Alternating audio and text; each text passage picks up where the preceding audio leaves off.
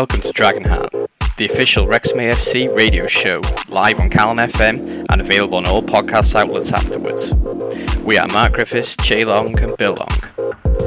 We're going to be talking about Woking, Gateshead and live streaming. Young again in another corner, he's looking for Hayden. With drop back post for Jordan Davis, is a good header's gone back in, it's 1-0! Yes! Super Paul Mullin! 1-0 Wrexham. It was coming, the pressure was relentless. This is Dragonheart. Well, Woking. It was a really tough battle, wasn't it, Bill? Yeah, I think I kind of feel like us three are going to be living in some kind of bizarro land for the next 20 minutes to half an hour, depending on how long we talk about the next two games, because the reaction online was very different to how the three of us perceived it, and Neil perceived it when we watched the game and commentated on it. Woking are going to be one of the better sides that we play this year, and to come away with 3 points after that kind of match, regardless of the fact that they had 10 men, is going to serve as well for the rest of the year, Mark, isn't it? 100%. I mean, I must say, I think it's important we address that reaction and the reaction in the stadium on Tuesday as well. I've got to say that there's also been an awful lot of people who have been saying, why are people complaining? There's been a big backlash, hasn't there, as well? And certainly a lot of people I spoke to who were at the games, sort of didn't agree with criticism and were very happy with our situation. I would just say that we're 1 point off top. Yeah, I don't think we're as fluent as we'd like to be, but we deserve to win both games. We were the better side in both games. And, the situation we're in at the moment, the number of points we're getting per match, we'll get mid-90s and we've not got started yet. The number of goals we're getting per match, we should get about 100 goals. And we've not got started yet. So if people are complaining that we haven't gelled properly yet, then God help the rest of the league when we do. But I think a win at Woking is an excellent result, especially early season, because they seem to have some knack of starting well, don't they, early in the season? We can break down the game in a second, but I think, sorry to cut in, Che, but everybody who's listening to this right now should go and watch the latest episode where we see the documentary, where we see the first couple of games of last season, losing to certain teams and poor results, and then look at how we're doing now. Okay, performance levels might be similar, but we're getting the points now, aren't we, Che? Oh, yeah, 100%. And that's the most important part, and we're a winning side. And the one thing that's worried about me with the fans is, I'm not criticising the fans. I think, the first 20 minutes on Tuesday, they were excellent, and I'm sure they were amazing away at Woking. And they were amazing. They were amazing at Gateshead, don't get me wrong, but it was Ollie Palmer's interview that really bothered me. The fact that he's mentioned it.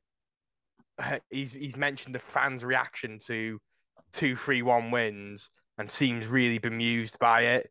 It's obviously getting to the players, and it's the last thing we should be doing really right now. We've lost one game against a really good quality side. Yes, we've not looked at our best, but we've just won 3-1, 3-1 and 5-0. Come on.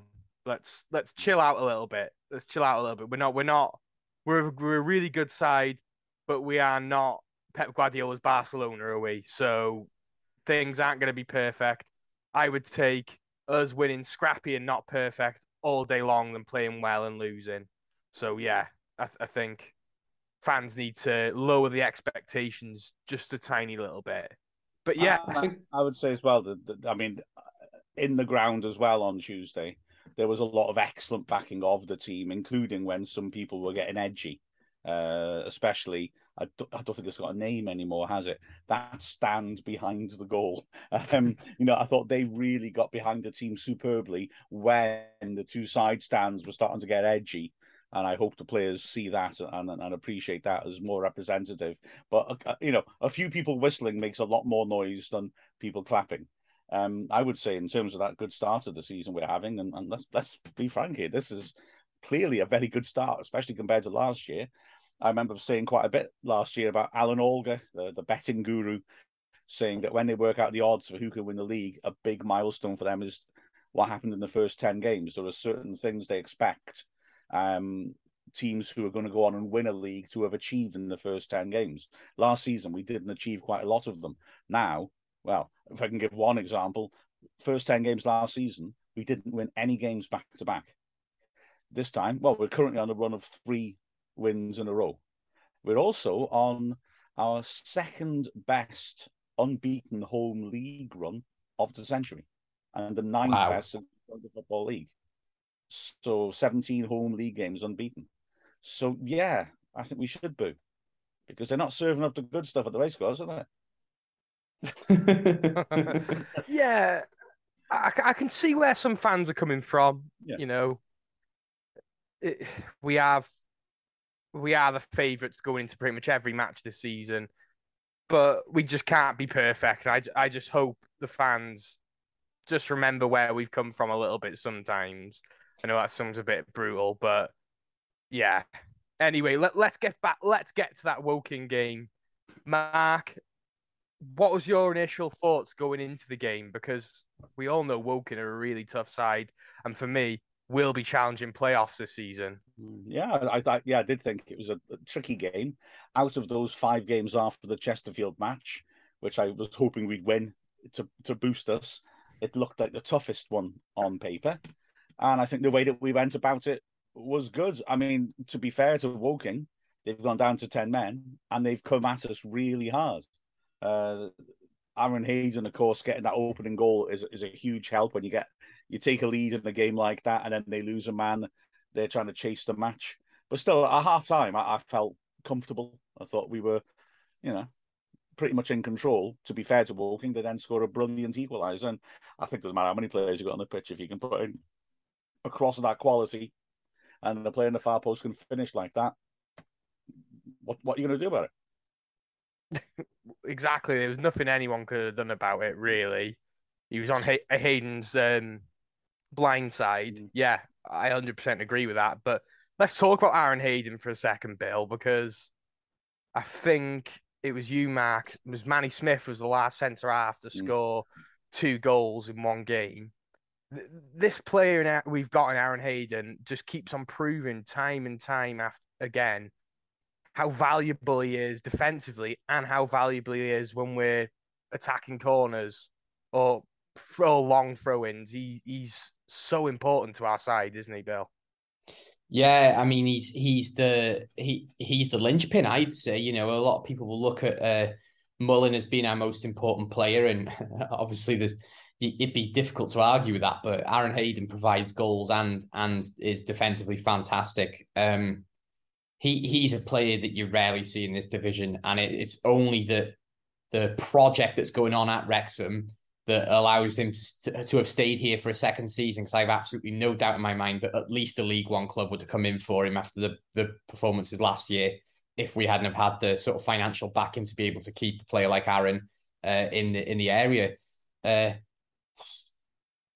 mean, this is the unofficial Aaron Hayden fan club, isn't it? This podcast. I love him. We just go back and listen to any of the episodes last year and see what we say about him, because it's still applying. He's so consistent. Oh, Mark, finish it for me. I'm gushing too much to be able to finish what I want to say. I mean, physically, he's phenomenal, isn't he? That cliche about, some players could drop down to non-league. It's very rough. It's very physical. They're underestimating the fact that the higher levels are technical and very physical. And he drops down and he can bully the big, strong strikers that opposing sides have got. Sometimes, I do think sometimes he can get a little carried away to chase the ball, perhaps. And my son, with his coach's eye, pointed out that in the Woking game, that second goal, he's telling Tozer to step up when probably he should be looking to get back. And then the same happened on Tuesday, where he asked Tozer to step in when a player got in behind him.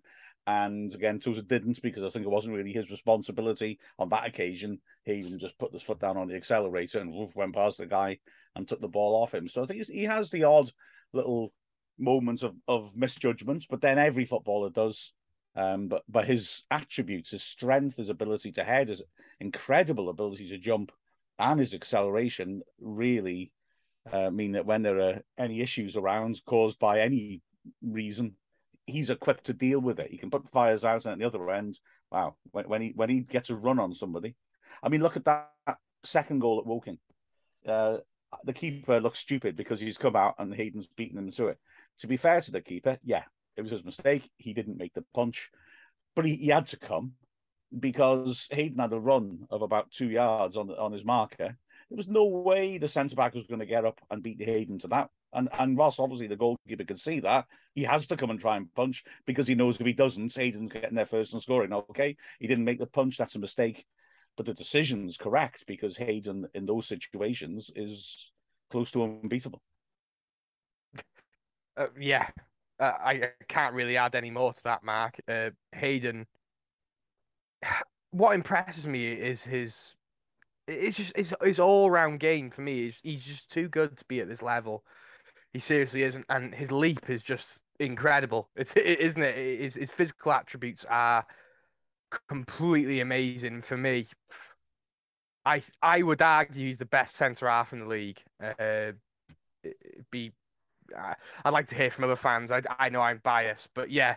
Following on from that game, Bill, is there any other notable performances for you on that Woking game? I think it was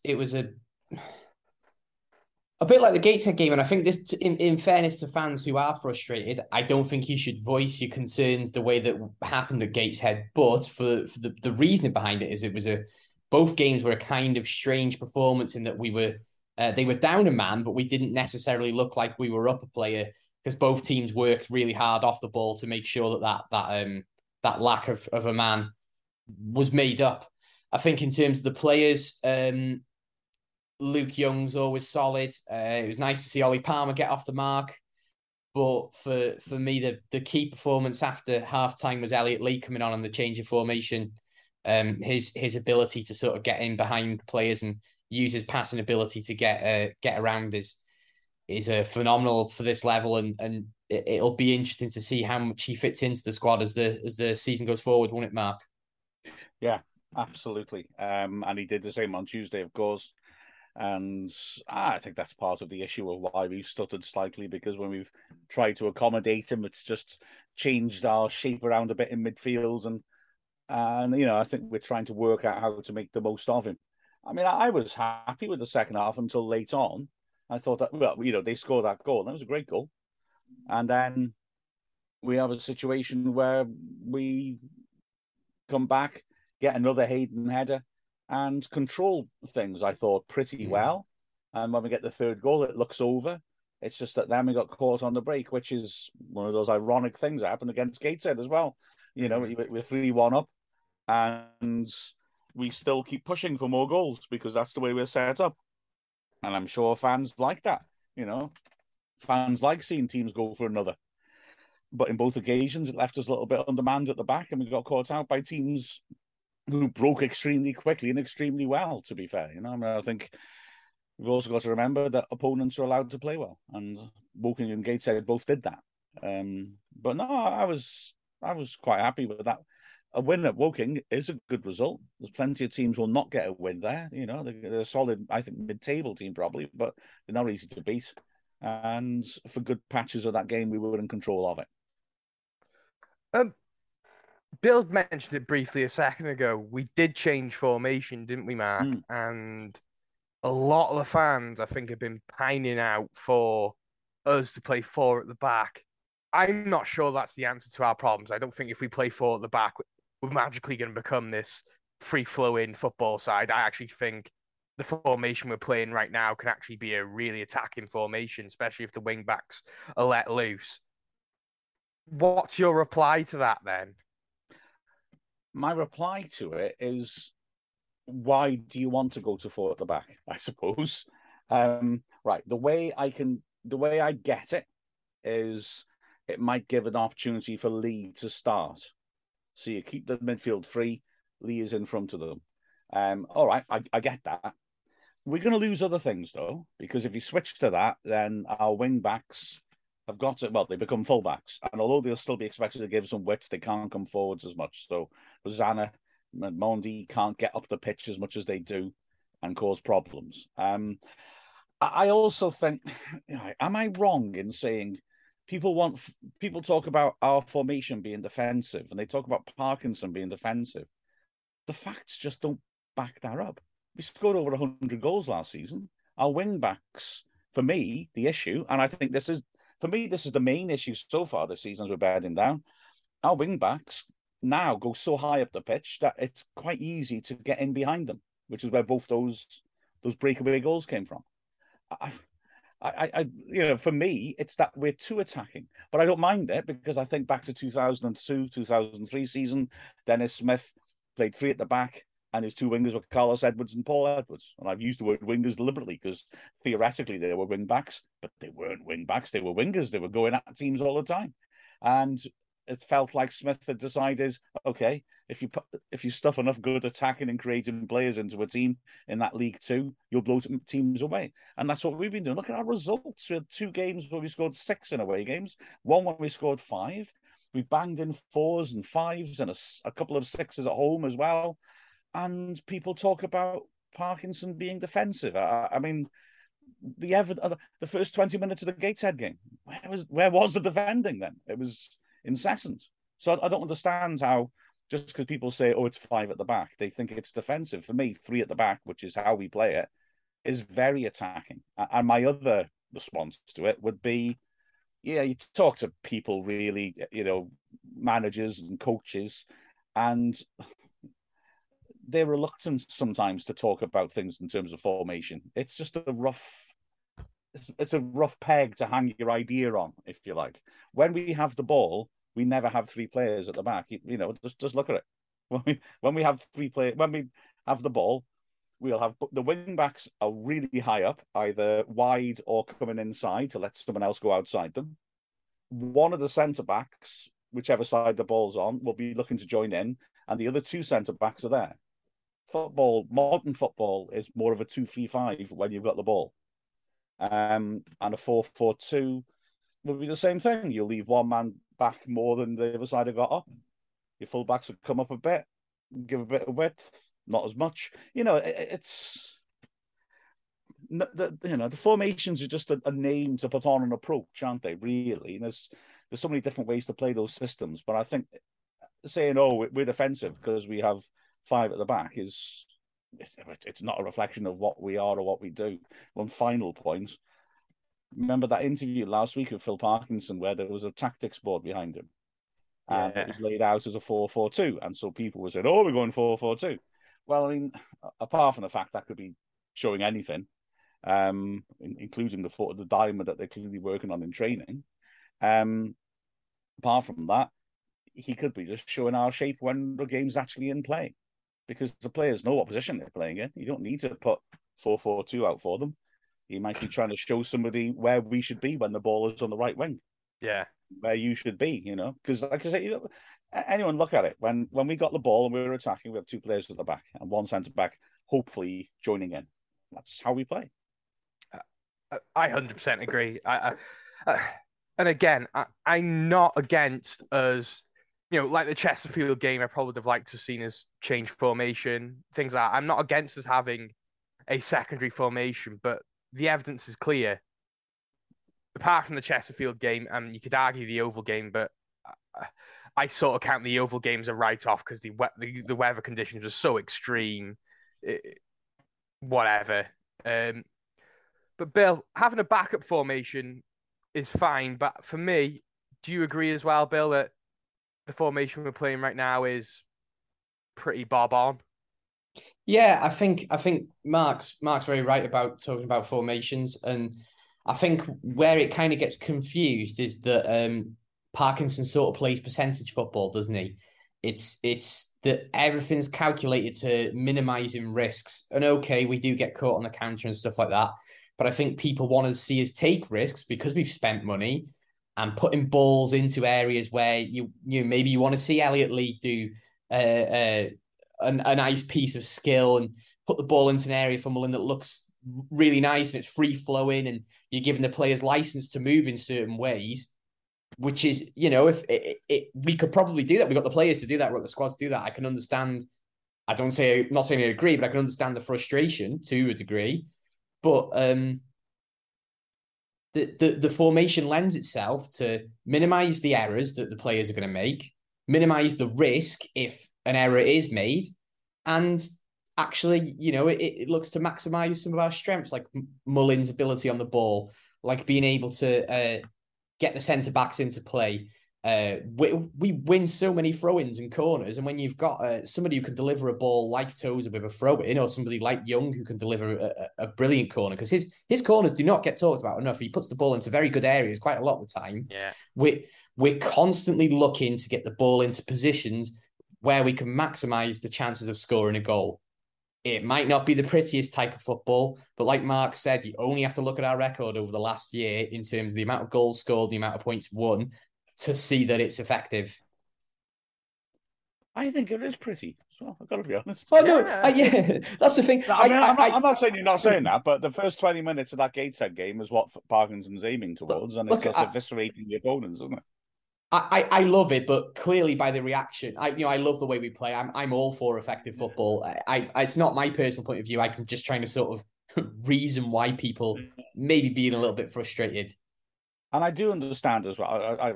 I hasten to add, if you're going to start abusing players or your team, then you're an idiot. Get out the ground. If you're just getting frustrated, like people were on Tuesday, you've got the right to do that. I didn't hear anyone getting really aggressive or nasty at people. So I do understand that, and I am happy for people to vent frustration in that manner. I'm not trying to say they're bad or anything, I just don't think we gave them the grounds to be worried, and whether it's sometimes people coming back to the club who haven't watched us for a while, or people who are coming for the first time who've got an expectation that will just blow everybody away. But football doesn't work like that. And teams are entitled to play well with 10 men, and often do. It was surprising me on TV when you hear commentators saying, oh, well, they've done well, even though they got 10 men. Yeah, fair enough. But they have to say that a lot, because often that happens. Playing against 10 men is not a given. And we've just effectively disposed of two teams that did so.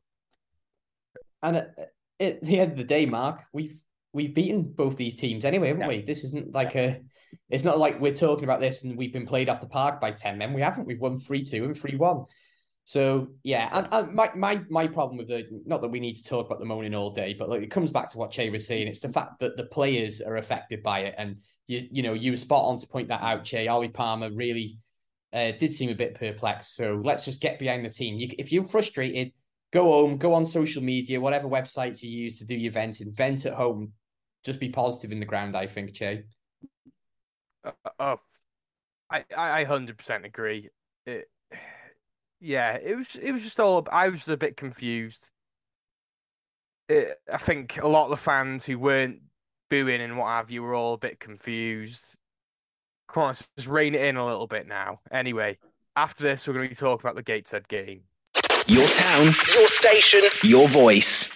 This is Calon FM.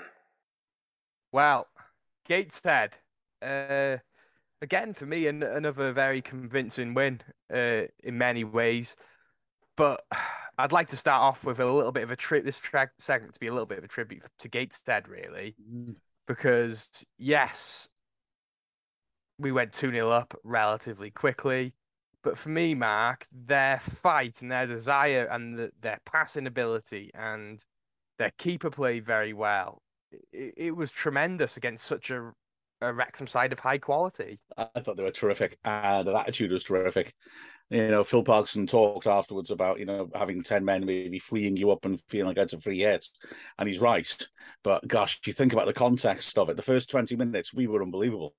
We tore them to pieces, and we made their defence particularly look really silly. I mean, they look completely outmatched by us.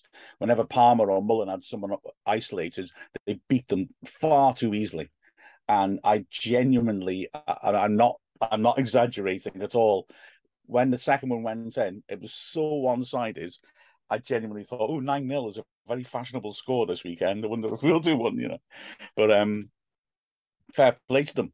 I mean, the last thing you'd expect the team to do after that sort of genuine battering is say we got to go back at them.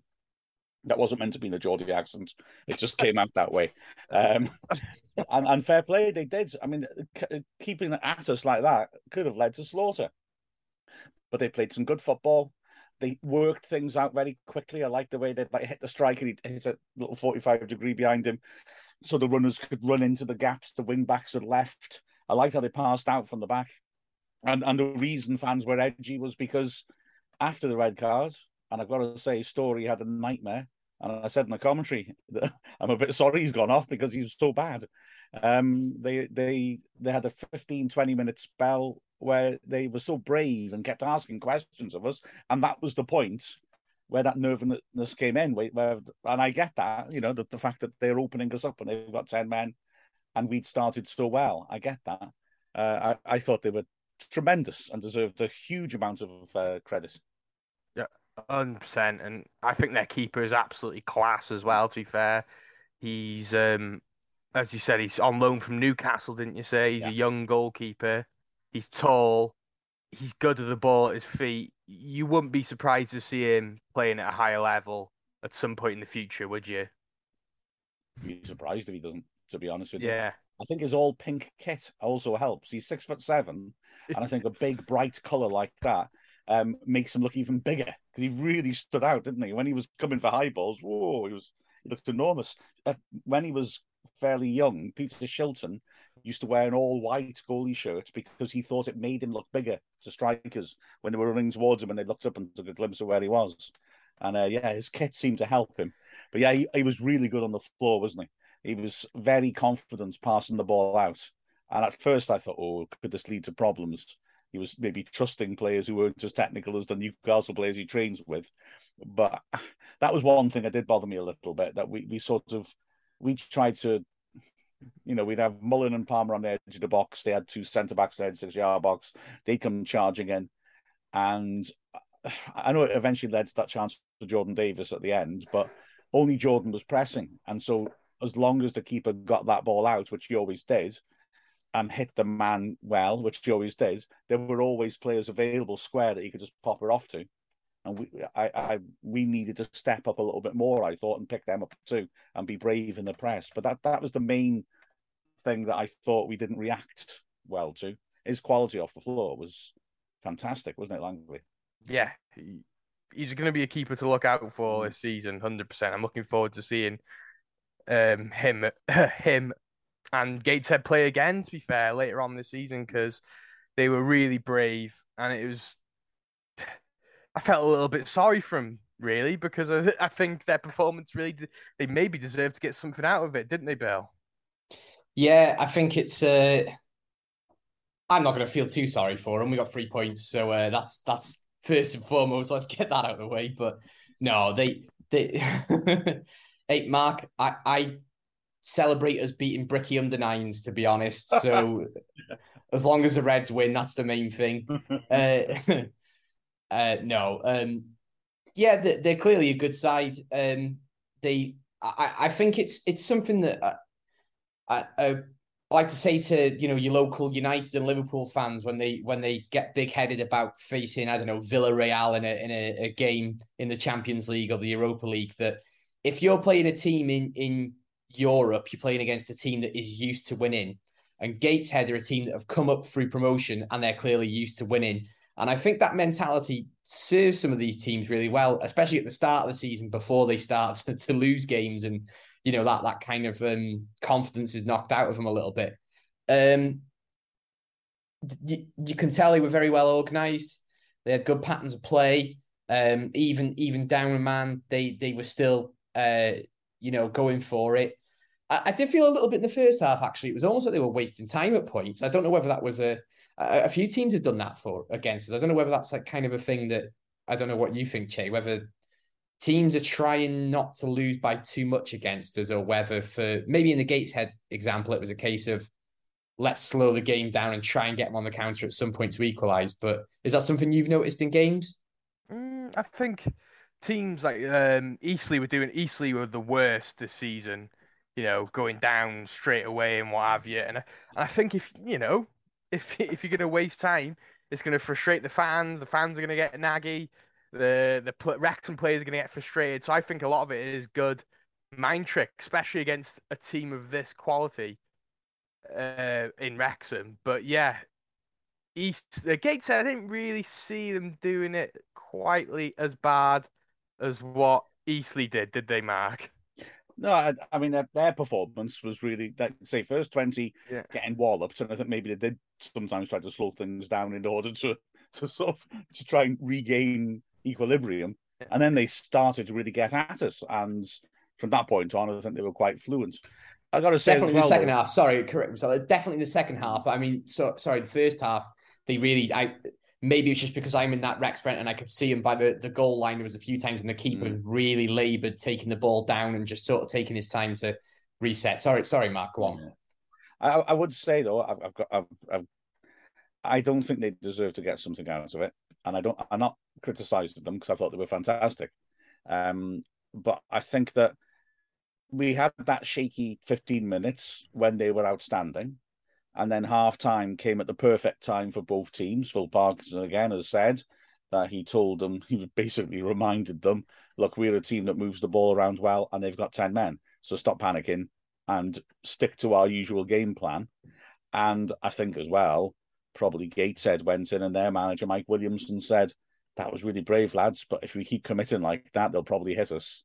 And they were more defensive and more cautious in the second half, and we were much more in control. And I was looking at my notes from the game, and I know that Howard's made a couple of good saves in the second half, but they all came after it was 3-1. You know, I didn't note anything down that Gateshead did that was worthy of noting down until we scored our third goal, which was with 10 minutes left. And even then, the next two chances we had, well, the next two chances in the game went to us. So, you know, hats off to Gateshead for a superbly gutsy and technical performance. But we deserved to win that game. We dominated 20 minutes, lost control for 15, but we were in the lead for all but 1 minute and 28 seconds of that match. And I've got to be honest, second half, I thought we really controlled it until, like Woking, we went 3-1 up, and I don't know, maybe you thought, right, this game's won now. Let's see if we can add a cherry on top. That was the only spell where we were that and just for half time, only spells we weren't in control of it, I thought. Yeah, but well, you put me in my place. No. I thought Gateshead were fantastic. I thought they were fantastic. But we deserved to win that game. That's all I'm saying. I admired them enormously. I really liked them. I liked the way they played. And like I say, it was really brave for them at 2-0 down, having been battered, to say, we're going to keep coming at you. Because they could have just parked the bus and avoided too much embarrassment. I think I can see what Che means. Sorry, that Mark Howard had to make a good couple of saves towards two or three saves towards the end of the game, didn't he, Che? And if they did put two of those away, then it's 3-3, isn't it? So I can see what you're saying about maybe, you know, they came close to deserving something out of the game. I think they showed the rest of the league how to play against us, especially when we're firing. Come at us a little bit more. Pass around the back, frustrate us. You know, I think they did a cracking job, and I was really impressed. And I was impressed with Woking as well, to be fair. I think getting 6 points from them two games and scoring 3 goals in both of those games. Yes, we did concede against Woking twice, and we conceded against Gateshead. And the Gateshead goal was a bit sloppy as well. We haven't really talked about that, but 6 points from them two games, Bill.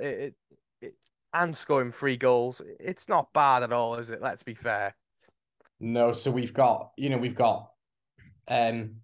14 goals for already, 7 goals against. We're 5 or 6 games now in? 6 games now, isn't it? That's averaging over 2 goals a game. When in Wrexham history can we really complain about that? Come on. How many times have we been down to the racecourse and we've been struggling to even see two goals in 5 games? Never mind that many. We're playing football that maybe everybody doesn't enjoy, but we need to start appreciating the fact that we're scoring goals. But all I want to say is, for any Wrexham fans who've been going for a while, cast yourselves back to, is it the Dean Saunders second season with the white sleeves? Similar sort of kit to this. Yeah. How many goals did we score that season? I don't remember us scoring any. I'm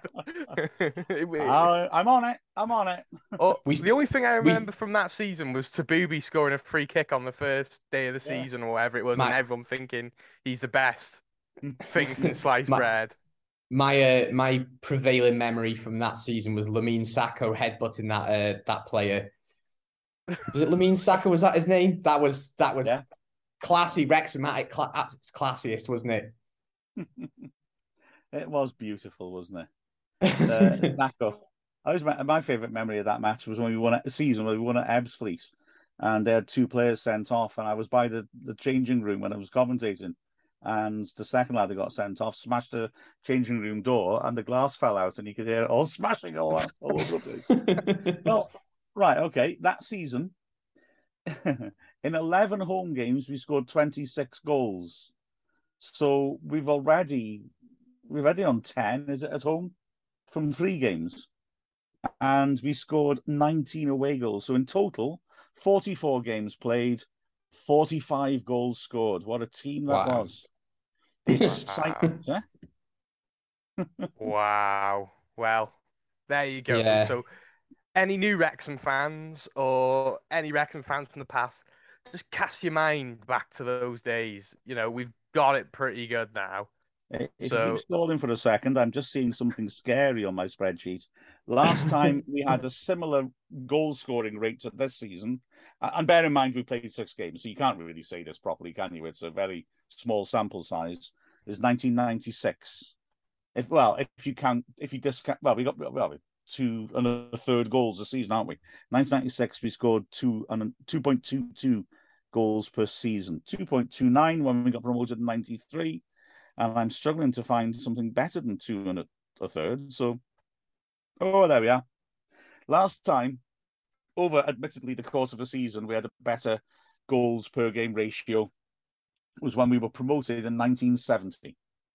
So we are doing all right in terms of goals scored this season, I would say. We're scoring more goals per game than last season. But we need to stop playing 5 at the back, though, don't we? Oh, we'll open it up then. That's what we'll do then.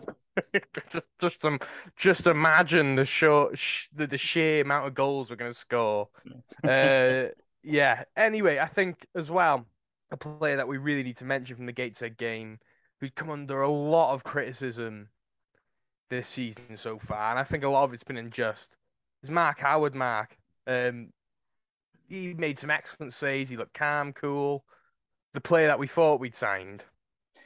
He made some super saves. I know some people thought he could have done better with a goal. I'm not so sure. I think it's the fact that we lost our man who had a powerful downward free header from 6 yards out that beat him for pace. If he'd been a yard across and that ball had arrived a yard across, he'd have got enough on it to push it around the post. He made some really good saves. The best one was that one in added time, diving to his left when we were right behind the shot and it looked past him, and he somehow he just seemed to grow another. I was going to say another foot, but as it was his hand, I suppose that would be quite confusing. But he grew another 30 centimeters and just tipped it around the post. Brilliant save, and that's good to see. I mean, it's an experienced guy, 35, player of the season in his club at League Two last season, and on paper an excellent signing. And it was good to see him perform like that. Yeah. So shall we hear from him next? After this, we've got a little interview with Mark Howard. But Mark, just touching on that point you made then about goalkeeping being a niche position, feels like a very short pre-season this to me, and obviously match sharpness could be an issue in terms of how many minutes people get on the pitch. Do you think that affects goalkeepers, or do you think that with the work you can do off the pitch? It's a strange one because goalkeepers actually generally work harder Monday to Friday, and then on a Saturday we're quite redundant in most games. So we work hard as anyone during the week. Come Saturday, we're actually the most chilled out, calm person in the stadium. So in hindsight, it's a total flip for us. So we work hard. We don't have to work for a long period because in a game, we only do 10 goal kicks and come for 5 crosses and make 3-4 saves. It's not a lot of work, but during the week we get absolutely battered, which is the best bit about being a goalie. So we're prepared for all occasions. We're prepared for the hard work, and we're prepared to stand and just shout for 90 minutes. Well, you had a nice quiet day on last Saturday against Macclesfield, of course. It must be nice to come down a level and then see defenders of the calibre that we've got in front of you. Yeah, exactly. The experience that they have as well, and the willingness to just defend the box, it makes my job so much easier. I'm quite vocal anyway, so you probably hear me shouting away and just organising, and I see that as one of my major attributes, and how I can play a huge role in this team is that I can organise our defence and shut up shop almost. And I think that the other day you kind of saw that, and we went dead tight as a back five, back three, however you want to put it, that we are just going to see out games when we need to see out games. And as well, I mean, a defence is a unit, it's not just the actual back line as well. And when you see the habits that they picked up already last season under Phil, you see Paul Mullen coming back and defending, you see Ollie Palmer heading all the set pieces away for you, so you don't have to bother. That must be reassuring. It's a good tight unit when we haven't got the ball, isn't it? That's it, and we are a unit. We defend from the front and we attack from the back.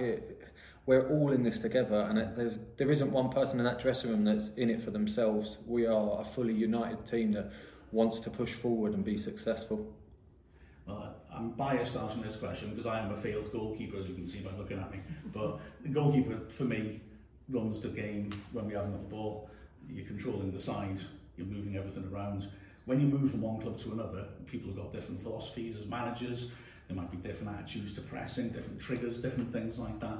Is that a difficult thing to pick up, or are there certain basic principles that you would say are common anyway? My job's to keep the ball out of the net. Right. Anything else that I can help the team with is a bonus, but primarily I am there to just stop goals going in. Obviously, we're all going to be good at shot stopping because that is our job title. But in terms of how we affect different teams and that, ultimately, we're going to earn our plus marks from just keeping the ball out of the net. The more clean sheets that I keep, the more you'll think I'm a better goalkeeper. But hopefully I can impart on how I like to play the game and how I like to control the game. And it sounds weird for a goalkeeper that I like to control the tempo of how we play, but I do. It's just something that I can slow us down when I want, and I love to play counter-attacking football personally, but it's not always the right time to do it. So yeah, it's one of your own attributes. It's how you see the game panning out. I really liked that on Saturday, that sometimes you were getting things moving, but there was the one time when you lost the ball, and that seems to be what fans have picked up on quite a bit, saying, oh gosh, oh, careful when the ball's at his feet. But that's a strength of yours, isn't it? It's that ability to work it out. And yeah, that's it. It's just occupational hazard, isn't it? That's it, yeah. That one occasion, he's just read my pass. And yeah, I love playing out from the back. Obviously, a few of the lads have got on me about my Cruyff turn in the first half, but I'm very calm in goal, even when I've got the ball at my feet, because I know that I can change the way that I play instantly by passing it from 10 yards to kicking it 80 yards. I know that I've got that in my locker, so that's my fail-safe. And ultimately, I want to play out from the back, but I know that I can mix it up when needed. I think that we scored a corner from the third goal of the corner, but that came from just a long kick, me putting it in behind and Ollie Palmer winning a corner. So we can mix it up. Brilliant. Well, you said your redundance on Saturdays off, and I wish you a nice long season of redundancy. I hope so too. I'm Luke Young, and this is Dragonheart.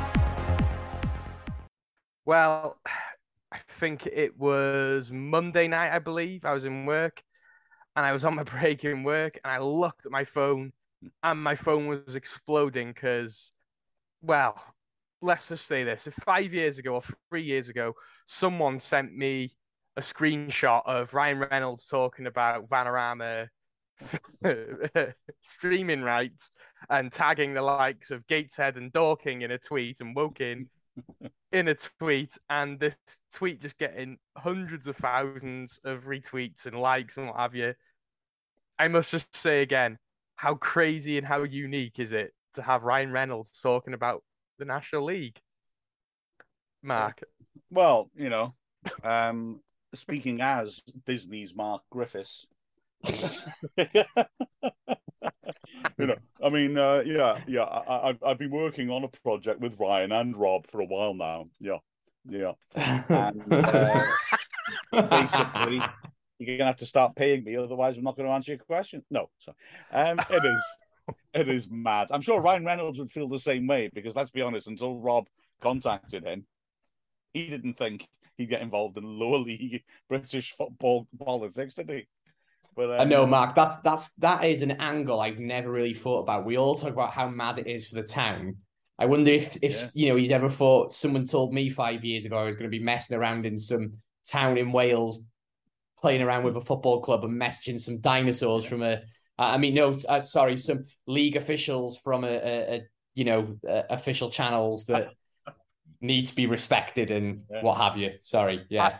I just would have loved to have been a fly in the wall when that got announced in the National League headquarters. Like, wah! To be fair, they probably thought a tweet was a sound a bird made, so they probably got confused. To be fair, yeah, but they did. But that's the only thing they thought it was.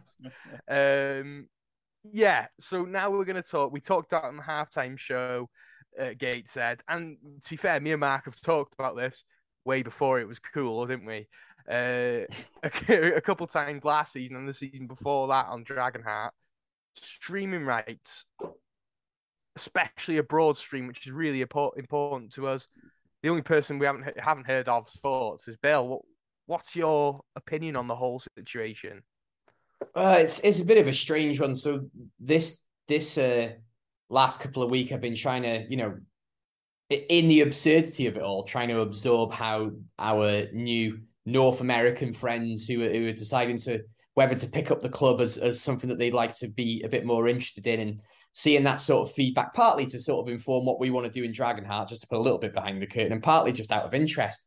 And to a T, everybody is asking, how can I stream these games? How can I stream these games? Where can I see Wrexham? What do I need to do to go on Wrexham? How much does it cost to watch Wrexham? And I think it's like a British-only problem, isn't it? Because in the Bundesliga, they have a goal show where, I'm sure you've told me this, Mark, they have a goal show that instead of having the 3:00 Saturday thing and having Soccer Saturday like we have over here, they do the same thing. They have pundits showing the games, but they show clips of the goals going in. And if you want, you can watch every single one of those games live as they happen.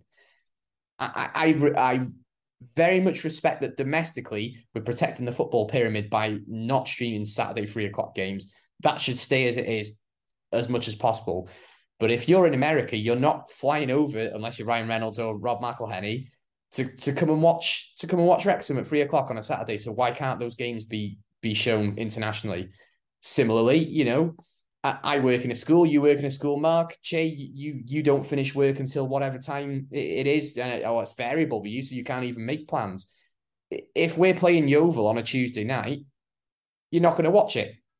But if you can pay for it, Yeovil can make some money out of that situation, and it's not going into Wrexham's back pocket. You're not interested in who the money's going to. You want to help grow the league and be a part of that. There's no reason why I can't see that for £10 or £15 to go or whatever, you can't just have a match pass. I know these things are a bit complicated and broadcast deals are difficult to navigate. We're not in COVID times anymore, and maybe BT do have some sort of contract lined up where they've got the international rights or they've got the domestic rights. So maybe it is a bit more complicated than I'm saying it is, but all the clubs should be able to capitalize on international fans. We've got them because of this documentary, but I'm sure Chesterfield have got fans who have now moved to Australia. I'm sure Notts County have got fans who now live in Tenerife or Benidorm or somewhere. These fans should be allowed to access these games in modern times. There's absolutely no reason for them not to be able to. But Bill, I kind of even disagree with the Saturday 3:00 argument, to be honest, as well.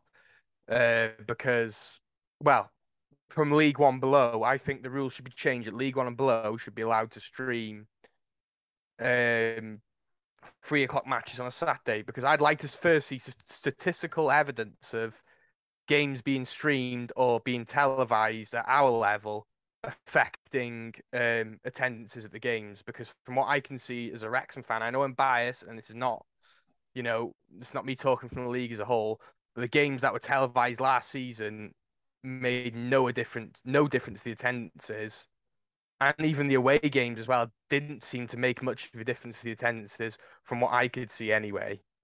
No, I think you've got a point. And how many people who go to watch Dorking No offense to Dorking, we're playing you on Saturday, so it's just the first club that's come to my mind. How many of those fans are going to sit at home and stream those games? They go to Dorking because they want to go and watch Dorking live. I can't see many people going, oh, I'm not going to go to Dorking. I'm going to spend £5 and watch the stream at home. It's not going to affect attendances for some of these clubs. That people maybe, but I don't know where Dorking is, so I feel awful saying that, but Barnet are a really good example, right? So they're surrounded by other London clubs. They're not far from any of these. They could go and watch. They're probably not that far from Brentford or Chelsea or whoever are in the Premier League if they wanted to go and watch those games. Somebody who's going to watch Barnet on a Saturday, they're not going to stop going to watch Barnet on a Saturday. I don't. If Barnet are streaming, right? I'll take your point. Fair enough. If the Premier League was streaming, and someone might go, "Oh, stuff it. I'm going to stick Chelsea on the stream instead of going to Barnet." But like you say, from League One downwards, if those games are being able to be televised, it's not going to affect attendances at all. It's just going to increase revenue streams for clubs. Well, it's attracted some attention from the mainstream sporting media in the UK. Simon Jordan said it takes away from, the National League matchday experience and completely diminished Ryan Reynolds, saying Deadpool's going to save the day. Belittling Ryan Reynolds, even though Ryan Reynolds is a much more successful businessman than Simon Jordan can ever be. What's your thoughts on that response? Saying it takes away from the match day experience, Mark? Well, firstly, if I can just in general give my response to what Simon Jordan says, Simon Jordan has worked out that people like Katie Hopkins and Piers Morgan, that if he can just say things that annoy lots of people, he gets attention. And that's the only reason he was saying what he was saying. If you look at what he says, his comments were embarrassing. But he doesn't care because people are talking about him, as we are now.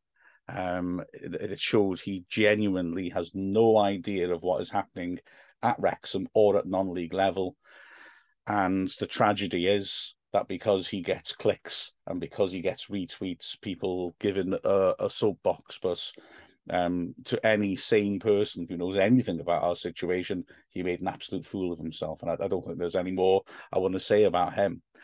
In terms of changing the matchday experience, because I know that, in his history, he was all about non-league, wasn't he? And he's always at Billericay, as far as I understand it. I'm sure it's something he has a great deal of experience in, sitting in directors' boxes at Crystal Palace. That I really think that fans living in California and Kalamazoo and Durban and Iceland aren't going to be there week in, week out for the matchday experience, but they might get to experience it if they get hooked into a football team by watching their streams, which is the least I can say to shoot his nonsense out of the air. It's all about supply and demand, isn't it? We are now selling out. The last time we had 9 consecutive crowds of over 9,000 was 1979. We are therefore a hot ticket. Last season, we had problems with ticket touts, unbelievably. So it's natural that we want to find ways for our fans to watch, plus the fact that our business plans to try and get people in America, in Australia, in Canada to watch us. I can't understand as an institution why the National League would object, because this is 2022. And if you don't move with the times and you don't offer things to attract people, they'll move on to something different. And I think that the boards of the National League, which is made up mostly of chairmen of football clubs in the National League, is doing a serious disservice to football if it tries to stop its member clubs from, as you said, Che, having another revenue stream. I think that is, quite frankly, shocking to be saying we don't care about your finances. I mean, I do wonder whether it's born from jealousy somehow, that some small clubs, not all small clubs, I hasten to add, but some small clubs don't like the idea of other people taking advantage of the fact they've got big fan bases. And whether it's born from that, I don't know. But the way I look at it, and I kept ranting on about this on Tuesday about it, is that we're talking about the general principle of being allowed to stream. If you, as a club, don't like it, if you are, let's just pluck a random example out of the air, the chairman of Boreham Wood, who normally get between 500 and 900 fans at home games, and you know that putting it on, streaming it, will cost you more money bringing in a team to film it and stream it than it will raise for you, just don't do it. This is not about it being compulsory. It's about being allowed to do it on certain occasions. It's not compulsory. If you don't want to do it, just don't do it. It's fine, but let us do it. Why should our fans in America and Canada, who are absolutely desperate to watch a good game of footy, why are they not allowed to do it? It's nonsense. It's 2022.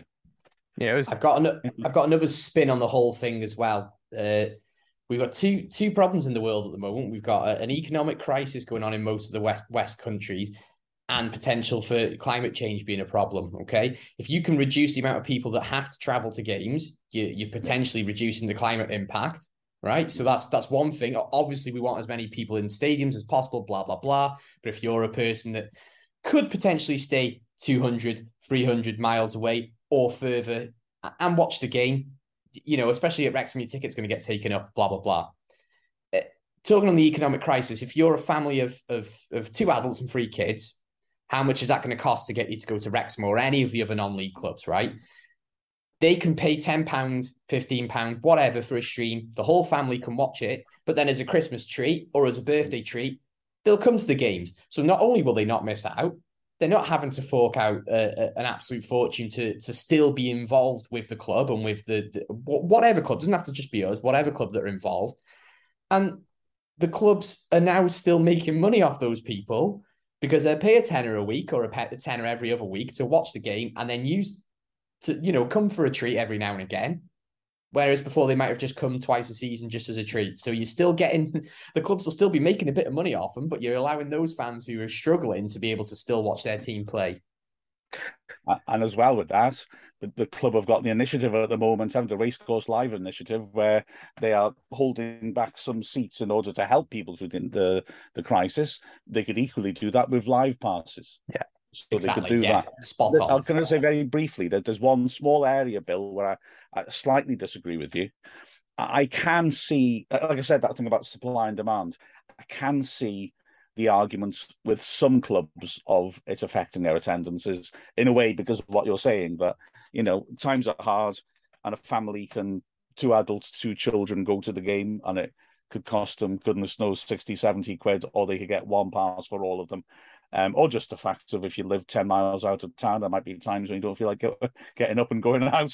That casual support is what makes a difference between your core support and that little the bumper crowd, if you like. I can sort of see that argument, but I'm afraid the way things are going, it does look like that 3 to 5 embargo might be lifted soon because there's a lot of people putting pressure on to do so. So that might not last anyway across all of football.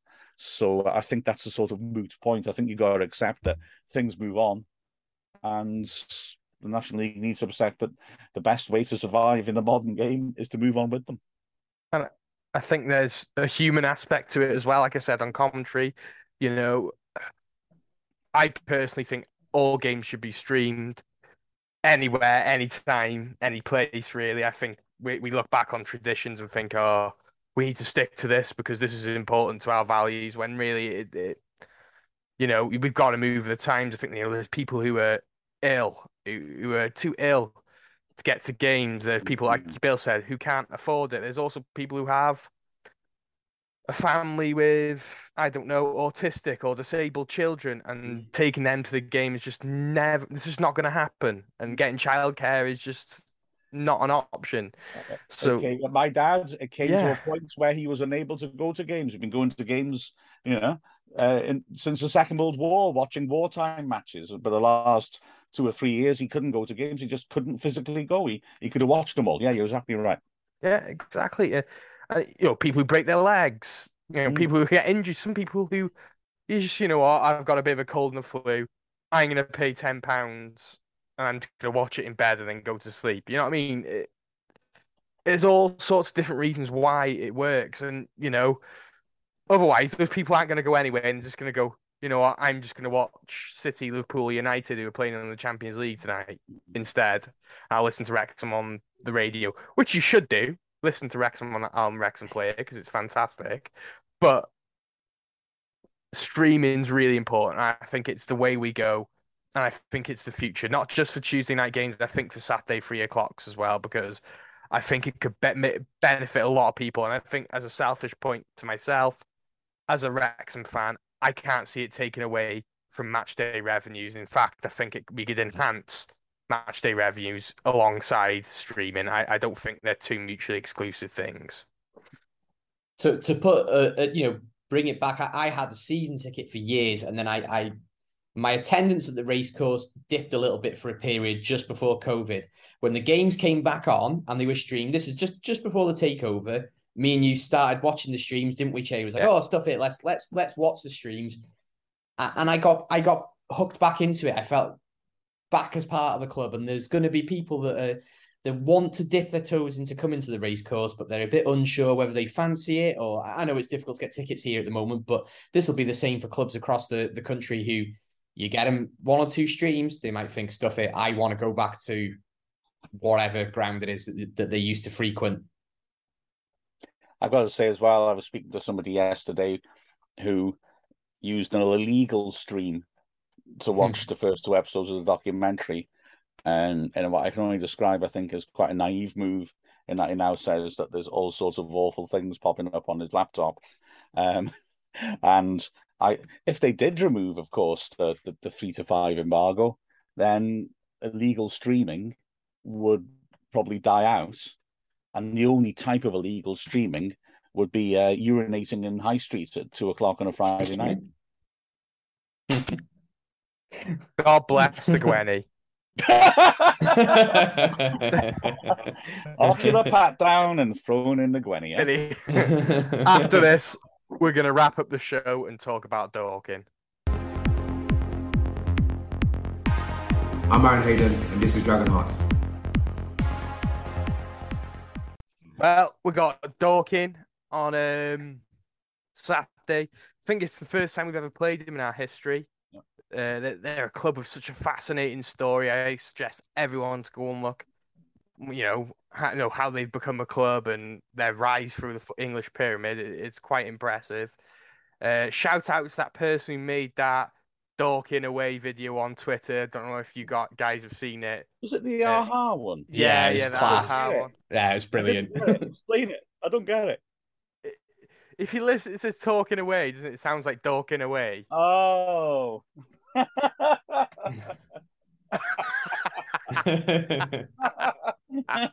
good. I like that. Oh, Mark. I'm very confused because, when I was in school, dorking was when you pushed the nerdy kids off a wall. I know I was one of those dorks. Upper dorks, then. Anyway, Bill, if you got any last messages for the Dragon Hearters? Was he going to die at the end of the episode? Last message. Before we spread my ashes over the racecourse. That's what I'm going to ask. No, just a really quick one. We're trying to sort of change up how Dragon Heart works. Trying some new things. I know we've got a lot of new fans that are coming in who might want to get involved a bit more, and old fans obviously as well. So we're proposing that through the various channels. I will put some more details out there in the coming week. We would like questions from listeners, be that through Twitter, the Wrexham subreddit's getting a bit of attention at the moment, so feel free to jump on there. YouTube comments, anywhere that you find us. If you want to leave a comment and ask us a question, even if you jump on, we're thinking of resurrecting the Wrexham Discord as well, which again, we'll put more details out there if we do decide to do that. And you want to leave us a little audio note or a video clip that we can play asking us questions, and we'll discuss that in the show. We'll be picking the best and most appropriate questions to use. and just trying to raise that fan engagement. So please get in touch with us. We'll feature your best clips and comments on the show. All has to be PG as well. So Price Griffiths. Cup of tea. all has to be sensible, no swearing, keep it nice and family orientated, as this is a family show. So yeah, thanks for listening, everybody. Thanks to Mark, thanks to Bill. God save the Gwenny. Don't I get any final words? Oh, go on, Mark. Give us some final words. Bury my heart at wounded knee ligament. That'll do me. I think God Save the Gwenny should be the title of this. Yeah, fair enough. Of this podcast. Yeah, thanks, guys. I'm off to enjoy a holiday in Llandudno this weekend, a little breakaway. So I'm certainly looking forward to that. If you're going down to Dorking, safe travels to everyone. I hope you might be listening on the way down. How exciting is that? If you misbehave, your parents might put us on. It's your lesson. If you can't make it down to the game, please listen to Mark's excellent commentary on Wrexham Player. There's also the Live Match Centre, Twitter updates, all the fantastic stuff that the Wrexham media team do. Please check it out. But that's been me, Mark, and Bill. This has been Dragonheart. Talking away.